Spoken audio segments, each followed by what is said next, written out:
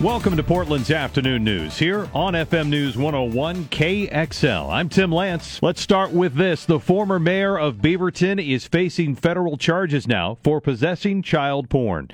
KXL's Jim Ferretti has our story. Denny Doyle was mayor of Beaverton from 2009 until 2020, and according to the U.S. Attorney's Office, it was between November of 2014 and December of 2015 when Doyle knowingly and unlawfully possessed digital images of child sex abuse. Some of those photos show kids under the age of 12. Doyle made his first court appearance today via phone. He has a long history of being involved in youth service organizations, including the Westside Timbers Soccer Club. If convicted, the 73-year-old faces 20 years in federal prison. Jim Ferretti, FM News 101. And Doyle did plead not guilty today. His trial is set to start on May the 10th of this year. The man shot and killed this week in Portland's 20th homicide of the year has been identified. Officers found 55-year-old Mark Johnson dead next to a vehicle by Dawson Park in North Portland on Tuesday afternoon. There has not been an arrest in the case. And a woman wanted in connection with an execution-style killing in Gresham has been arrested. Portland police arrested Cassandra Kitchens just after 6 last night near 111th and Stark after a short chase. She was wanted for the murder of Andrew Sherrill last September. Detectives say Kitchens helped lure Sherrill to Gresham, where he was tied up and shot in the head. Detectives say Sherrill was involved in selling illegal drugs in both Central Oregon and the Portland area, and his death was related to a drug debt. Oregon lawmakers are adjourned now. Their short session is ended for 2022, but what did they get done? KXL's Mike Turner was there. I declare the 2022 regular session of the 81st Legislative Assembly is adjourned sine die. Lawmakers passed a number of ambitious bills. They include $600 stimulus payments for low-income workers and a spending package focused on affordable housing and homelessness. The most controversial was one allowing farm workers to get overtime pay. Governor Kate Brown says she'll sign it. Democratic legislators worked hard to reach a balance. Is it perfect? No. Is it a good start? Hell yes. We may need to improvise. We may need to adapt, but it was important that we take that first step. This was the first session where the public was allowed to attend in person since March of 2020. Mike Turner, FM News 101. It's 4:05 now on FM News 101 KXL. Today's February jobs report is out from the U.S. It came in better than expected, too, with the country adding 678,000 jobs and unemployment dropping just a bit. KXL's Brett Recamp has more. What a lot of people care about right now is how much things cost and how much they make. We spoke with Mike Bale with U.S. Bank in Portland, who says it's complicated. We actually are seeing some wage price spirals develop. And so as prices go up, wages go up. As wages go up, prices go up. And so the way to start slowing that is to increase those interest rates. And so the Fed is tapping the brakes here, as they should, as we still have crisis level policy. And the economy's not in crisis right now. Mike says wages did not go up very much last month because the majority of jobs added were entry level and low paying. He says stocks are remaining down because of uncertainty with inflation, energy, and the war in Ukraine, but says the report and the economy are looking pretty good. Brett Recamp, FM News 101. And heads up, if you drive on I-405 northbound across the Fremont Bridge, it's going to be closed overnight tonight and again tomorrow. The lanes will close at 9 p.m., and they should reopen by 5 in the morning the following day. If you need to access I-5, you can do so from the Markham Bridge. ODOT is repairing joints and completing other maintenance work as a part of efforts to preserve that 49-year-old bridge. A federal judge has stopped Oregon's ban on so-called love letters from potential home buyers.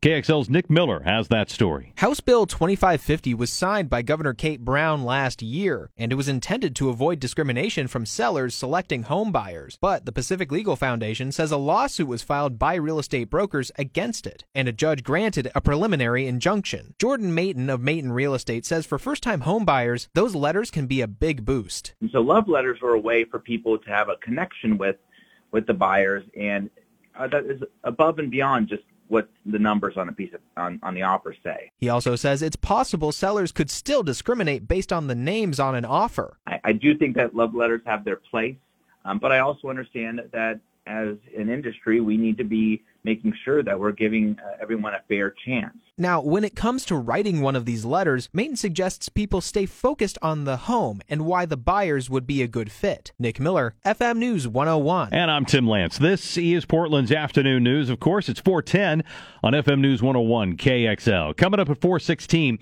Now, imagine for a moment if you were locked away somewhere, very safe, and things in Ukraine spiraled out of control, say into a nuclear war, but you didn't know about it. Someone there? Please, someone! And it might actually be happening, believe it or not. We're going to explain. Then it's the 5 things you need to know today at 4:19. What's going to happen if there's a ban on Russian oil? Raising energy prices, raising oil prices, raising gas prices for the American public. So are they actually considering it? That story tops our list. Stay connected to Portland's Afternoon News here on FM News 101 KXL. Portland's Afternoon News on FM News 101 KXL. I'm Tim Lance. Thanks for being here on this Friday afternoon. Yes, we did find a story that sounds like a Twilight Zone episode. In fact, you remember the one, Jeff, where the teller gets accidentally locked into a bank vault? Yes, I do. Burgess Meredith was the name of the actor, for those who don't know. And when he finally gets out, he sees the world was destroyed in a nuclear war while he was stuck inside that bank vault, right? And he's the only person left alive. Someone there? Please, someone! All right, so there's a small group who might not actually know now here in the real world that there's a war going on in Ukraine because they're cut off from the rest of the world. So let me tell you a little bit about this. They're part of an experiment to simulate a long space flight. 2 Americans, NASA engineers actually. They're locked inside a sealed capsule in a Soviet-era building in Moscow. And they're supposed to be there for 8 months in all, right? And they're in there with 3 others, 2 of whom, by the way, are Russians. So the experiment is a joint effort involving NASA and the Russian space program. Here's the thing. They only have contact with the outside in the form of letters that are uploaded to a server, and nobody knows right now if the Russian government is letting any correspondence get through. So these people may not know what's going on between Russia and Ukraine right now. That is weird. Yeah. It is time now for the 5 things that you need to know today. Number 5. An icy cold Guinness World Record now belongs to a man in Lithuania. A man submerged himself in a glass tank filled with ice cubes for nearly 3.5 hours, breaking the previous record by almost an hour. He says he spent over 6 months training to do this, and he's been dealing with cold weather for several years. Number 4. Agents with U.S. Customs and Border Patrol say that they have seized a large amount of liquid ecstasy and opioid tablets from a shipment that comes out of Europe. According to reports, agents found almost 3 gallons of liquid ecstasy hidden in containers shipped from the Netherlands to the U.S. and labeled as Dutch canned vegetable chicken soup. Number 3. The U.S. Supreme Court is reinstating the death penalty for the Boston Marathon bomber. That reverses a lower court order involving Johar Tsarnaev, and he was convicted, of course, of detonating 2 pressure cooker bombs near the finish line of the 2013 race. It killed 3 people and injured hundreds of others. Number 2. The convoy protesting COVID-19 mandates continues to make its way to Washington, D.C. Dubbed the People's Convoy, the group passed through Oregon earlier this week, and now they're heading out of Ohio. The convoy of trucks, RVs, and cars is now estimated to be about 30 miles long. Number 1. The White House press secretary is not confirming speculation that the Biden administration is considering banning Russian oil imports.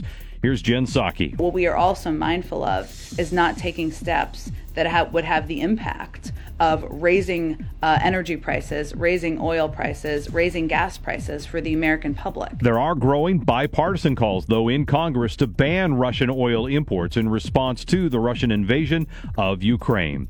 And those are the 5 things that you need to know today.